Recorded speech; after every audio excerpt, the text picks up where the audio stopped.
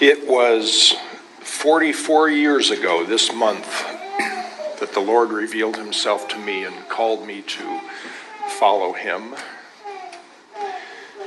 And it was just a couple, 3 months perhaps after that, that on a Sunday afternoon, Lynn and I had the privilege of being baptized together along with other folk from that congregation. That was the first time that my parents had been to church with me. And so as I was being baptized, I was praying specifically for them, that as they heard the testimonies that were shared as they saw their 17-year-old son being baptized in the name of Jesus, that they might come to know Christ themselves. That's what I was praying. Do you remember when you were baptized? Some of you, perhaps it was when you were an infant, a child. You may not have memories of that. Many of you probably as teenagers or adults. Do you remember, though, what you were praying for? Or if you were praying? Maybe you were nervous that you were about to be drowned by some pastor that was overzealous. But do you remember, do any of you remember if you were praying as you were being baptized, do you remember what you were praying about? Just in a word or two, call it out.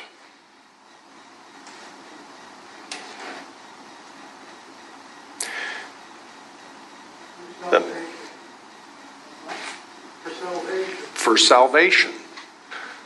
Baptism, of course, is a sign of dying with Christ and being raised back to life, being cleansed from our sins. Anybody else forget or remember? Most of you have forgotten. Any of you remember what you were praying about? A new start. A new start? Susan? My mother thought it was right, and so I thought it was right. And I wanted to do what was right. It just felt like this was the right thing to do. I can still see myself. I was 4 years old. 4 years old. And down to the altar when I went to follow Jesus. And you know, we don't realize how open the children are to receive him. The Lord revealed himself to Susan when she was 4 years old. Well, as we are working our way through the Gospel of Luke, we come today to the baptism of Jesus. If you'll join me in Luke chapter 3, we'll read the short account of that baptism, mind as he was being baptized. What was he praying as he was going under the water? I would suggest that most likely on Jesus' lips there was a prayer of submission to his Father's will. I was praying that my parents would be saved. You might have been praying, "Thank you, Lord Jesus, for setting me free from my sin." I suspect Jesus was saying, "Not my will, but your will be done. I submit it all to you." This baptism of his was the gateway to the cross 3 years later.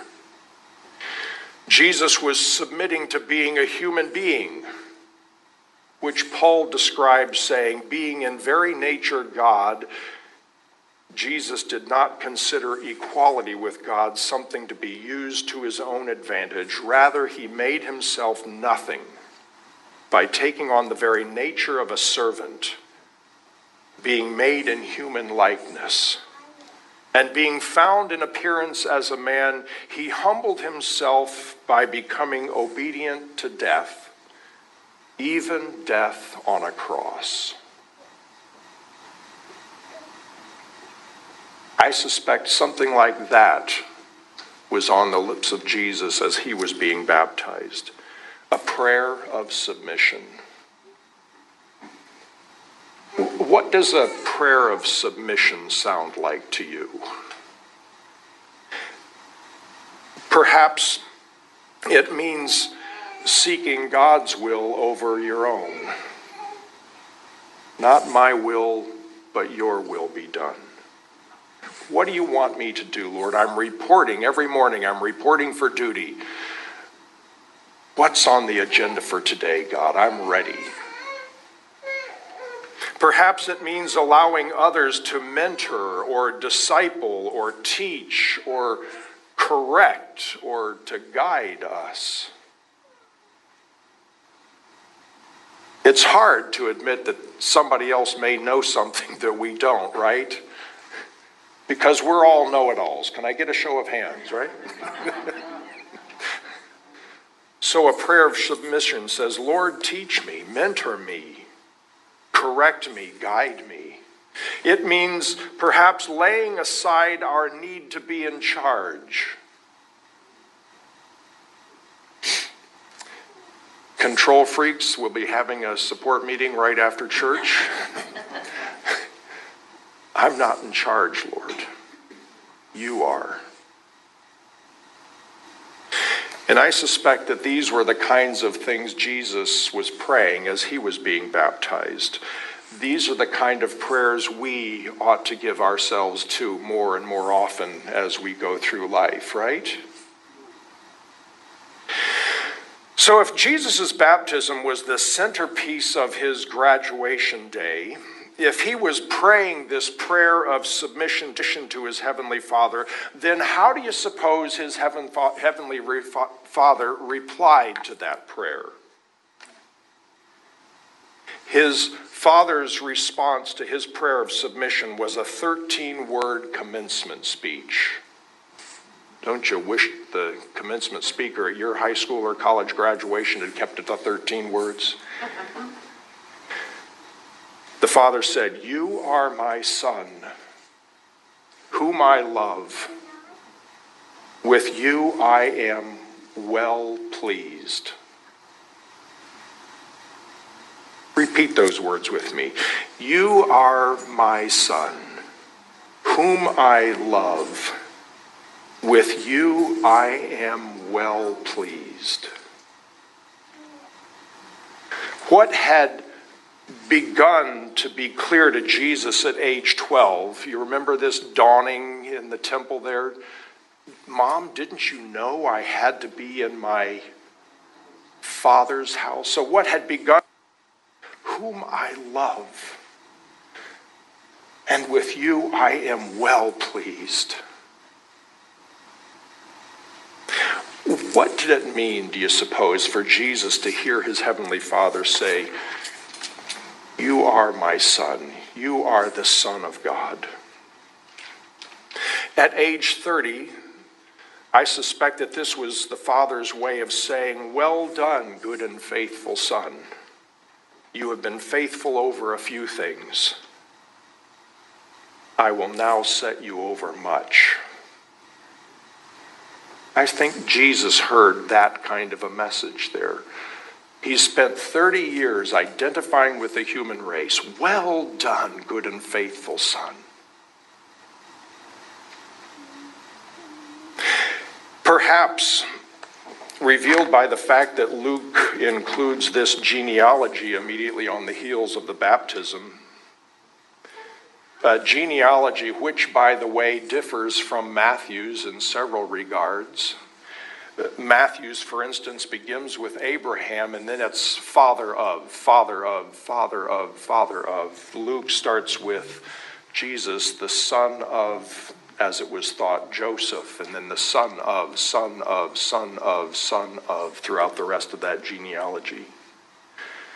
Luke's goes all the way back to Adam, not just to Abraham. I think Jesus hears in that he is the Son of God, but he's also the son of every generation that went before him. Jesus is the second Adam, who, unlike all of those other fathers and sons in between, will be obedient to his heavenly Father. Unlike all of the other generations, Jesus will be able to follow his Father's will, where every other generation failed. But perhaps there's something else to this Son of God phrase. In the Beatitudes, the Sermon on the Mount, it's said that the peacemakers are blessed, and they will be called the sons of God. Peacemakers, those who bring together the warring factions, those who heal the splits and splinters between people. They will be called sons of God, a particularly Hebrew way of saying they will be doing the kind of thing that God does. If you're the Son of Man, it's because you look like and act like a human being. If you're the Son of God, then you act like and you look like God. And peacemakers in particular are people who resemble the kind of work that God does. And through Jesus would come perfect peace, the shalom of God for the entire human race. That's what it means to be a son of God. For Jesus to hear his Father say, "You are my Son, I love you, I am well pleased with you," would have firmly established Jesus' identity. And if you've been around here at all, you've heard me talk about how important identity is. Who is Jesus? He's the Son of God. He may be human, but he's the Son of God. And that identity would have been immediately tested in the wilderness, the story that comes next in Luke's gospel. 2 of the 3 times that the deceiver tempted Jesus, it began by saying, "If you are the Son of God." And I can hear Jesus chuckling, say, "Not if. I am the Son of God. That's who I am." To know who we are is so critically important. I used to think that I was a good father and a good pastor and a good son and a good husband. But that's not really who I am. You've heard this before. I can tell you who I am. I'm a sinner, saved by grace, loved by my Heavenly Father. If we don't know who we are, then any old temptation that comes along is going to appeal to that false self, that false identity that's going to drag us off into the woods and beat us to death. If we don't know who we are, then we cannot possibly hope to be pleasing to our Heavenly Father. And so Jesus knew exactly who he was because he had heard his Father say, "You are my Son, whom I love. With you I am well pleased." This 13-word commencement speech was a powerful answer to Jesus' prayer of submission, wasn't it? It was a conversation, a prayer of affirmation that launched or propelled Jesus into a 3-year career that would redeem the entire human race. William Barclay comments on this saying, "It was in the consciousness of his sonship that he entered upon his ministry and set out on his task." What a great commencement address. What a great affirming speech. "You are my son, you are my daughter, whom I," say it with me, "love. With you I am well pleased." You know, God is not very original. He, as it turns out, has given many commencement addresses to prophets and Messiah figures throughout the Bible. And virtually every one of those commencement exercise addresses is just a paraphrase of the one that he gave to Jesus at his graduation ceremony. Think back to Adam. "You are going to rule and fill and subdue the world." Sounds an awful lot like, "I love you, I've made you in my image, now reflect my glory." Virtually the same thing God says to Noah at the beginning. After the flood is over and the ark has landed and the animals have been let off, he says the same thing he said to Adam and Eve. What did he say to Abraham at his graduation? I'm going to make you a mighty nation, more numerous than the stars of the sky and the sand on the shore. You are going to be blessed in order to be a blessing to the nations. What does he say to Moses? Go back to Egypt and lead my people out of slavery. All of those sound an awful lot like the speech he gives to Jesus after his baptism. I think back to Isaiah in his commencement address. Isaiah writes, "Then I heard the voice of God saying, 'Whom shall I send? And who will go for us?' And Isaiah said, 'Here I am. Send me. I'm ready. Because you have called me and you've poured out your grace on me.'" God continues to speak those words, "Whom shall I send?" Right down to this very morning, God is saying, "Whom shall I send?"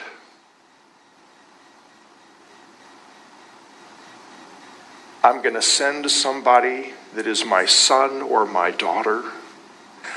I'm going to send somebody that I love and with whom I am pleased.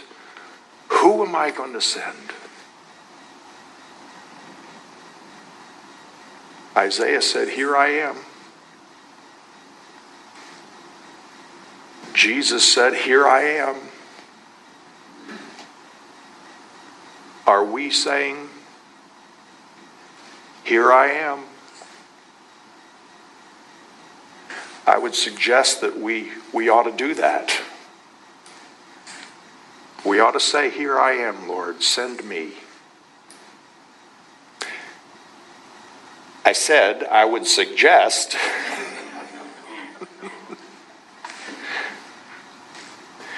And when we submit ourselves today to be God's ambassadors throughout the course of this day and this week, when we submit ourselves to be taught and guided and molded and shaped by the Holy Spirit today and all throughout this week, when we say, "Lord, not my will, but your will," this afternoon and tomorrow morning, when we say that, how do you suppose God responds to us?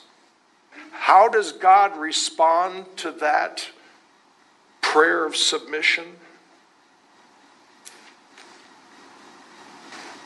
I suspect it sounds an awful lot like, "You are my son, you are my daughter, and I love you. And I am so pleased with you." And I don't know about you, but if I know beyond the shadow of a doubt that I am the beloved daughter or son of God, then I have everything I need to propel my life into ministry this week, don't I? Don't we? God is for you. God is with you. God is in you. And he loves you.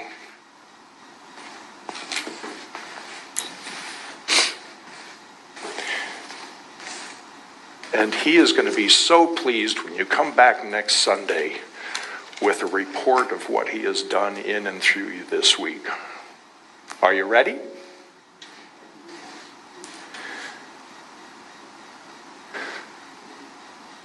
It's time for some commencement prayers. Could I have Brian and Deb and Melanie? Is Deb off someplace that I don't know about? Oh, she wasn't. Okay. Did I miss her completely? Was she not playing piano? Oh, she is. Okay. Well, Brian, come on up with Melanie then. And yeah, bring the kids too.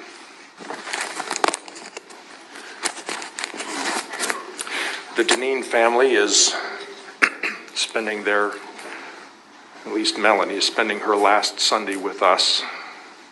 They've been here for how many years? 20 years.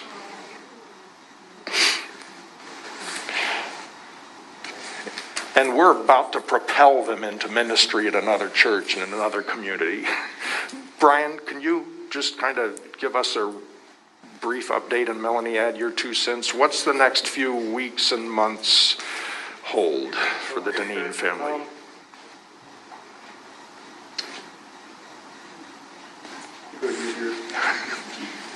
Is this thing on? Is the green light on? Is that channel on? Okay, try it now. Test, test? Yeah, Okay, there here you we go. Yeah, so we're moving. Where? New York, upstate New York, near Rochester. Probably attending Doug Milne's church. So, moving out there because our daughter moved out there, met some guy, had a baby, and I'm retiring soon. We're all just kind of like morphing over there, morphing back together, and so. Let the cousins grow up together. Yeah, that's true. We love this church a lot, and we'll miss here too. So, Melanie, what are you and Sean up to? I know you're part of this, but... Well, Sean just got a job out there working at Kodak, so he's already out there, so we'll be living with Deb and Brian, and he'll be working out there and going to the same church, so. Good. In an age when so many families are splintered all over the continent, it's nice to know a family that's able at this stage of their lives to be together. And I want to pray for you, but I also want to pray for each and every one of us. So let's bow our heads together. Lord, in a very bittersweet way, we're propelling the Deneen family into ministry in the Rochester, New York area. Lord, we are absolutely convinced that the faith that they have, the faith that they share, will be expressed not only in ministry in a local church, and we pray for Doug's church that they'd be ready to receive the Deneen family. But Lord, we're also convinced that the Deneen family will be witnesses in their neighborhoods and their places of work as well. And Lord, I love having heard their testimonies. I know beyond a shadow of a doubt that they love you with all of their heart, soul, mind, and strength. And Lord, I pray that they in particular would hear you say, "You are my son, you are my daughter. I love you, and I'm pleased with you." And Lord, I pray that that would shape their identity so that they would not be bashful, they would not be fearful, they would be bold, and they would be courageous in their love and their servanthood. Build the kingdom through the Deneen family. And Lord, we pray for the rest of us too. We hear you speaking to us this morning. Who will go? And Lord, we answer, send me. Thank you for your love. Thank you for shaping us into your family resemblances, sons and daughters of God, with our older brother Jesus leading the way. Lord, we are going to leave this place in a little bit and head back into a world that is so desperately in need of the love of God. And Lord, we pray that you would show us specific ways to be the embodiment of Christ, the love of God. And everything that we say and everything that we do and everything that we think, Father, we want to be your people, sinners saved by grace, loved by our Heavenly Father. Protect us from the temptations that will try to derail us, to get us off track. Help us to remember who we are and to follow your voice. Lord, we are going to be your people this week and bring you all the glory and all the praise and all the honor. In Christ's name we pray, and all of God's people say, amen.